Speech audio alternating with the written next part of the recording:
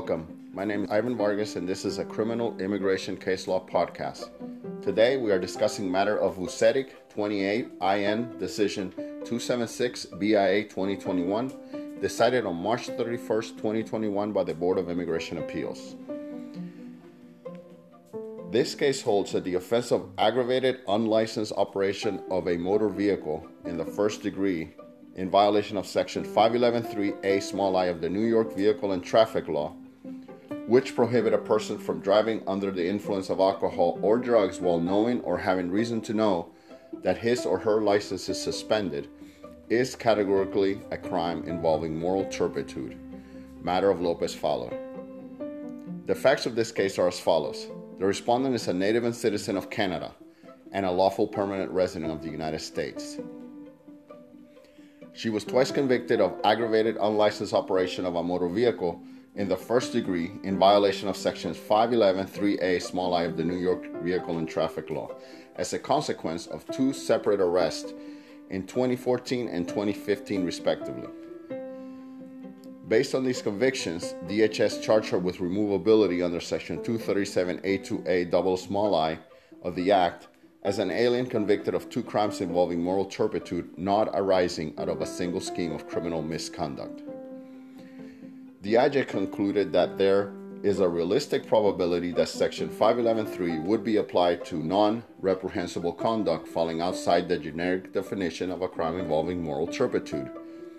Specifically, the statute covers an individual that operates rather than drives a motor vehicle. The IJ terminated proceedings, DHS appealed, the BIA remanded. To determine whether the respondent's convictions are crimes involving moral turpitude, the courts apply the categorical approach, examining the state statutes defining the crime of conviction to see whether it fits within the generic definition of a crime involving moral turpitude, while focusing on the minimum conduct that has a realistic probability of being prosecuted under the statute.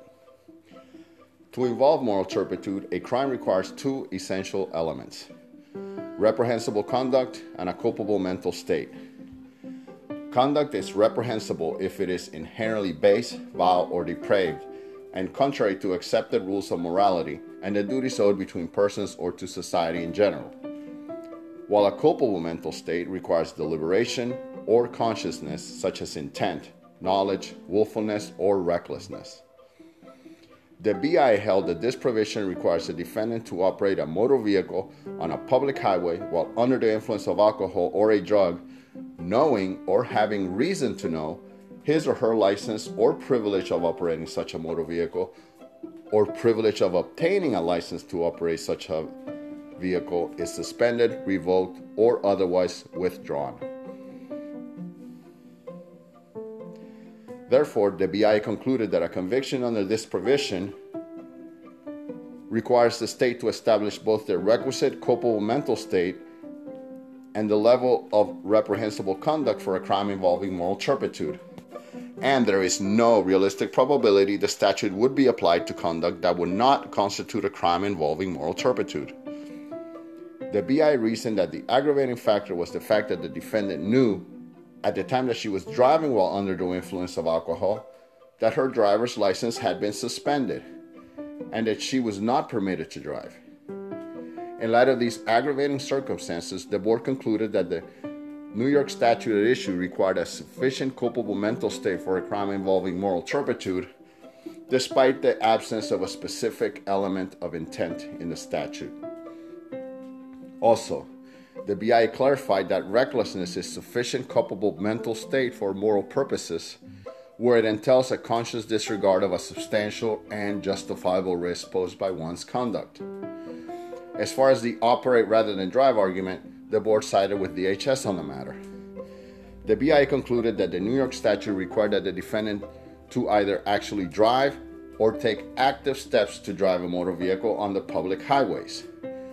Putting the public at risk in this way involves a baseness so contrary to accepted moral standards that it rises to the level of a crime involving moral turpitude.